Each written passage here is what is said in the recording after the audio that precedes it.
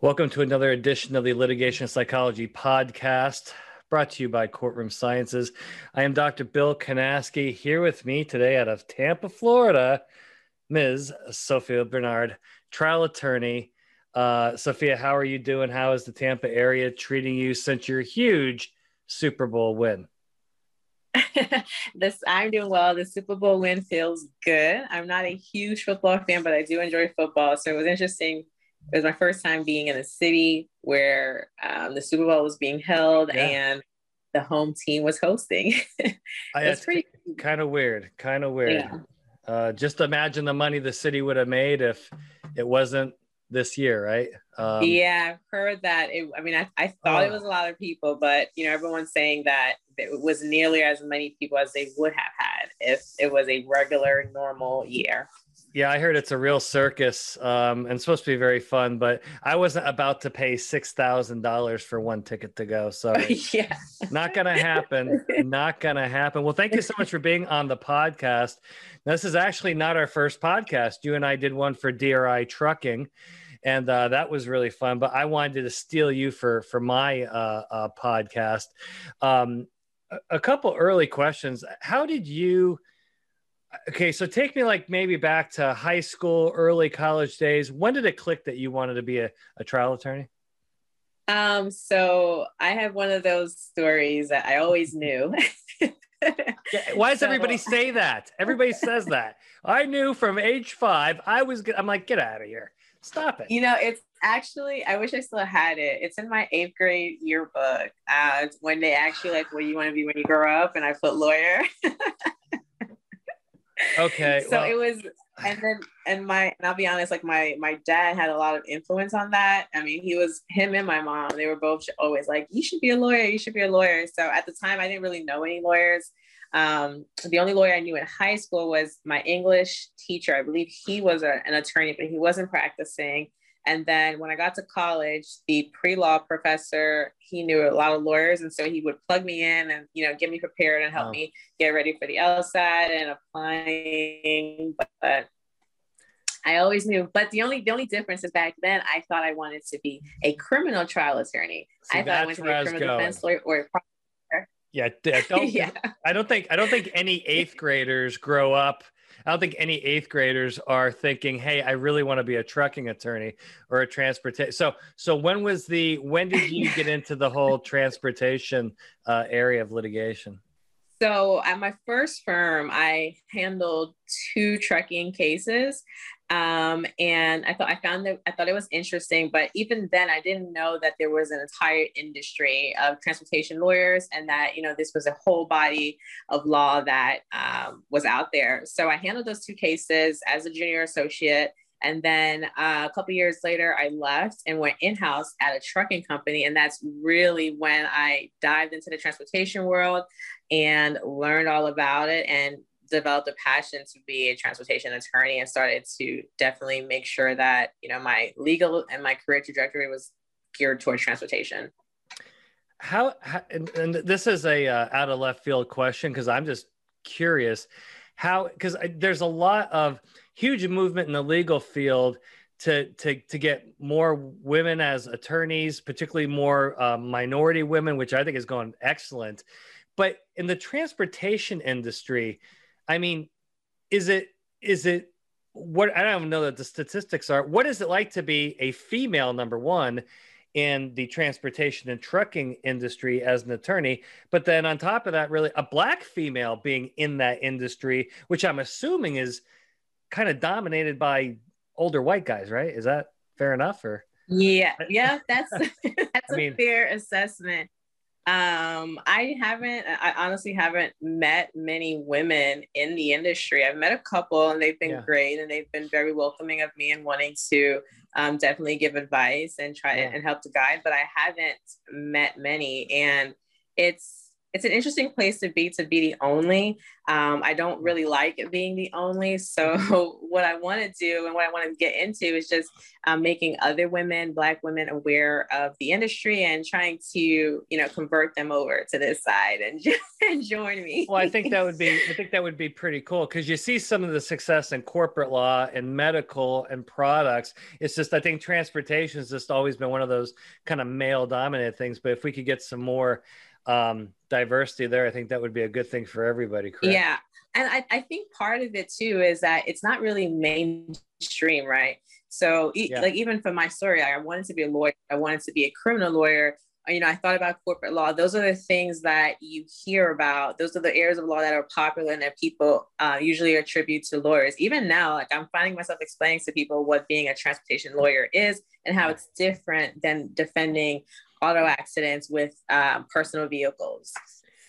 Yeah. Well, speaking of accidents, if you turn on the news, it just seems like there's a big old accident at least every week, and oftentimes involving a truck of some sort, typically some commercial vehicle. Given your experience in the industry, what are some of the, because obviously we've talked about nuclear verdicts, we want to prevent these things. What are some of the things that you want to do really early in these cases to make sure that things don't get out of control and things don't start slipping away? Because I think what we've all figured out is you have to be very aggressive early in these cases. Otherwise, the plaintiff attorney will get the other upper hand and you can be in big trouble, right? Sure. I think so. There's two types, right? So when you get a catastrophic case, those usually directly come to outside counsel.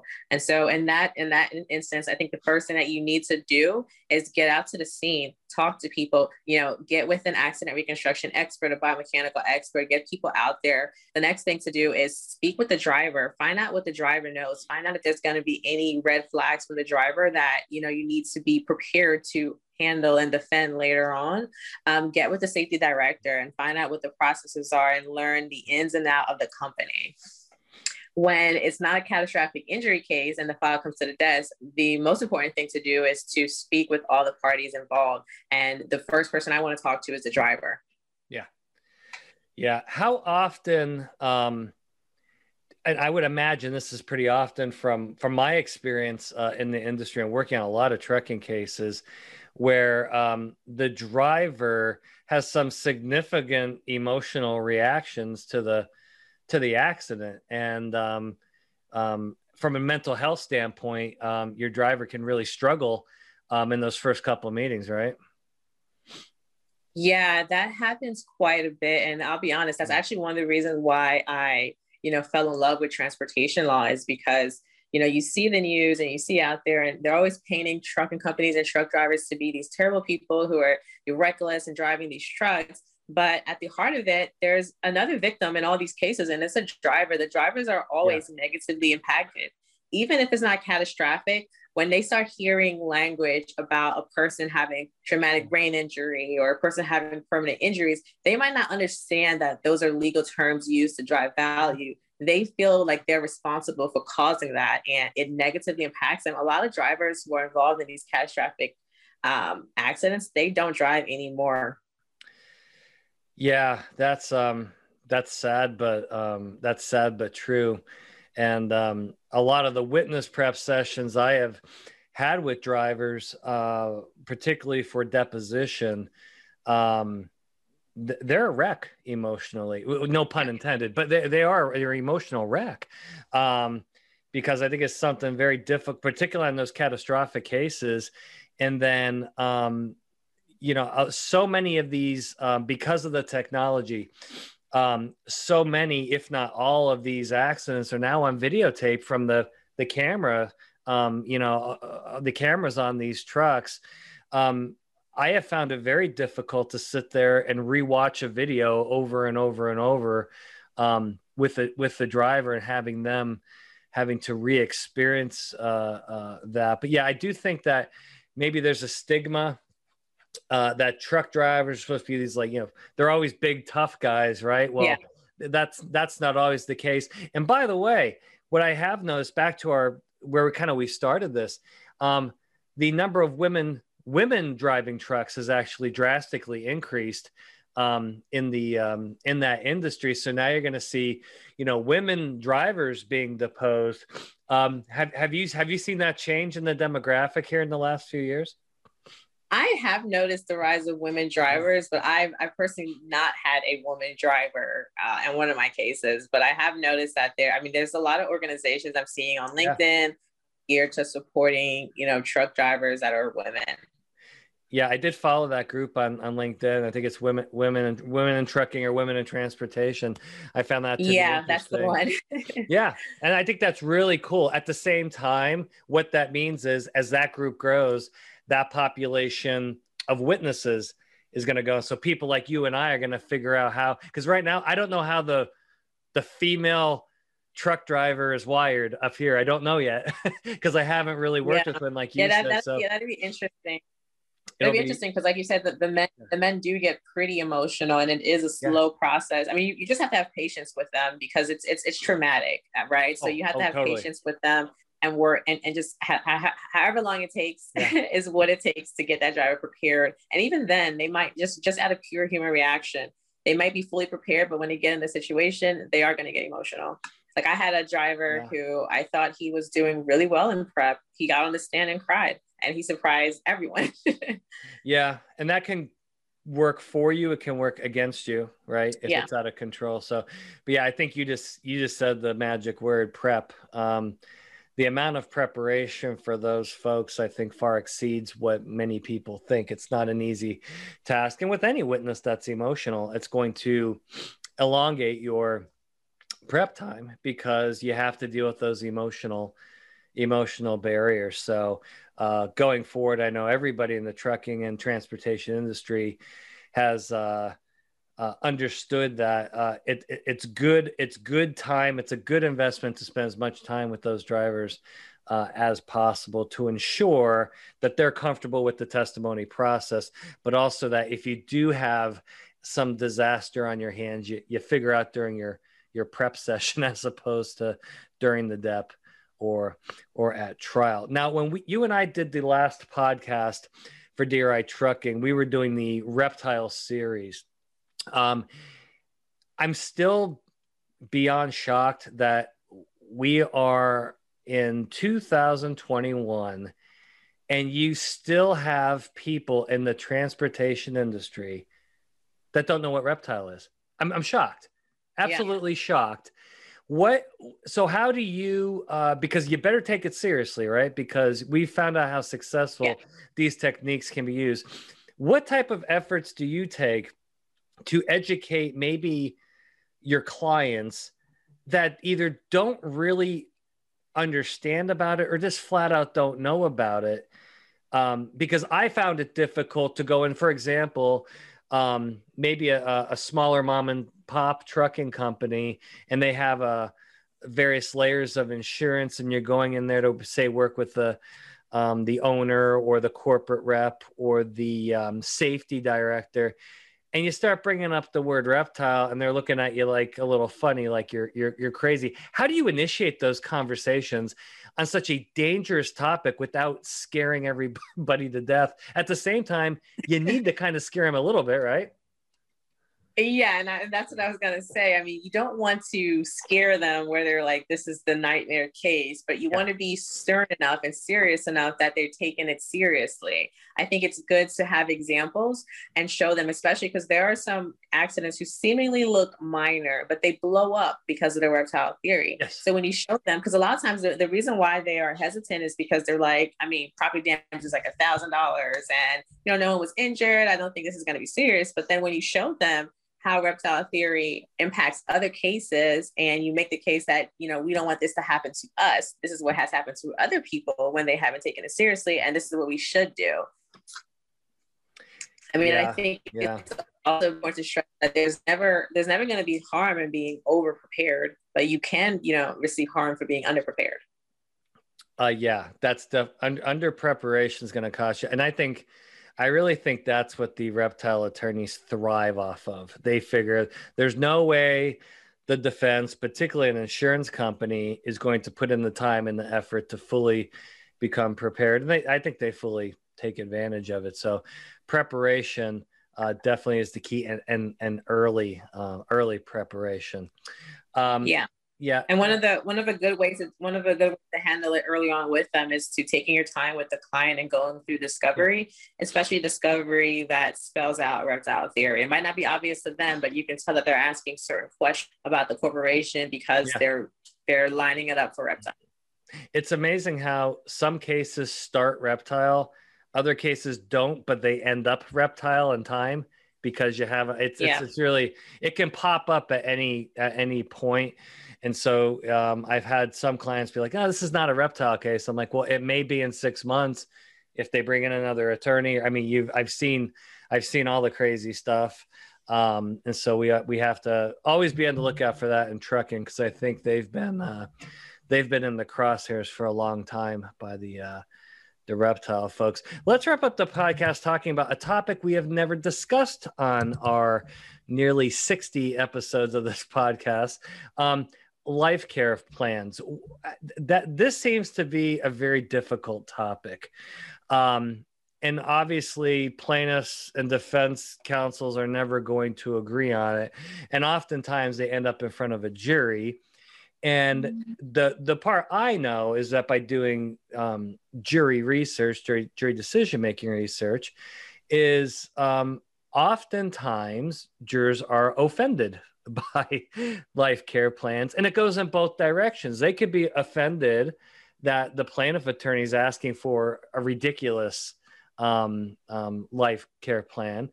But then I've also seen many of times where jurors get highly offended and assaulted if you don't provide enough of a plan, because it appears that you're trying to be a cheapskate and lowball. What is your general philosophy towards the life care plan, and how do you get that process going mentally so you get where you want to be? Well, you never know when they're going to pop up, and I agree. I think it's pretty much split. Some plaintiffs, they thrive with them, others they don't use them. They don't put enough energy into them. I like to approach all my cases as if there is going to be a life care plan at some point, and so I focus on activities of daily living. That's a huge part of my depositions. I want to know what you were doing before, how you were at work, what type of career you had, what were your plans. If there's surveillance out there, I won't play the surveillance video, but I'll definitely ask questions to make sure that you're not doing anything in the video that you said that you couldn't do anymore. Yeah, the surveillance video is always, I think that's a double-edged sword that can cut both ways. I've seen it completely blow up cases because it was so useful and successful. I've seen it completely backfire because some jurors consider it, invasion of privacy. Or the other thing is, well, how much of the video are you not showing me? Are you only showing me the bad stuff? Have you ever had the video backfire on you? Or maybe you got yeah. Not knock on wood, but no, I haven't seen it backfire, but I've seen it. I've seen where it just didn't do anything, and I've seen where it was really effective. And that at the time, the plaintiff, the main concern was her main injury was she was saying that she could no longer ride horses, and we found surveillance of her happily riding her horse, very actively on multiple days. There you go. So it worked out. The jury saw it and they weren't pleased, and so we were able to get a defense verdict just, I think, purely because of that video. Nice. All right. Well, final question, then I'll let you go. It's funny. As I talk to clients and I talk to attorneys, I always ask about their children, right? Particularly teenage children. And it's funny because a lot of attorneys tell their kids, don't be an attorney, go do something, go be a, right? Or I see a lot of physicians tell their children, go be a lawyer, don't be a physician. If you were talking to, I guess, some advanced high school kids, what would be your advice? Do you think law is the right choice, particularly for, females? Is that something you would actively sell to young people at this point? 100% I would. And I actually, when I speak to college students and even high school, I'm always promoting to go to law school. My friends who have, high school age kids, they ask me to speak to their daughters, and I do it gladly. The only thing that I caution them on is I say, if you're going to go to law school, make sure you have a plan. You don't have to know particularly exactly what area of law you want to do, but you need to have a plan. You need to make sure that you're studying and you're taking the LSAT as seriously as you would if you were in law school. Once you get to law school, you need to take that first year 100% serious and just devote everything to it. And then you need to start focusing on making sure that you're lining yourself up for the right internships and exposing yourself to different areas of law. So that way, you know exactly what you want to do and not to limit yourself to, because you don't know what you don't know. And before you get to law school, you don't really know anything other than, the commercial, the popular areas of law. You don't know what else is out there. All right. You just made the sales pitch for law school. Well, Sophia Bernard, thank you so much. I just got a brand new case in Tampa. So I will be heading down I-4 to Tampa here in the next couple of weeks. So I'll make sure that you and I can get together for coffee. But thank you so much for being on our podcast today. Thank you. And I look forward to it. Yeah. To our listeners, thank you very much for participating in another episode of the Litigation Psychology Podcast. We will see you next time.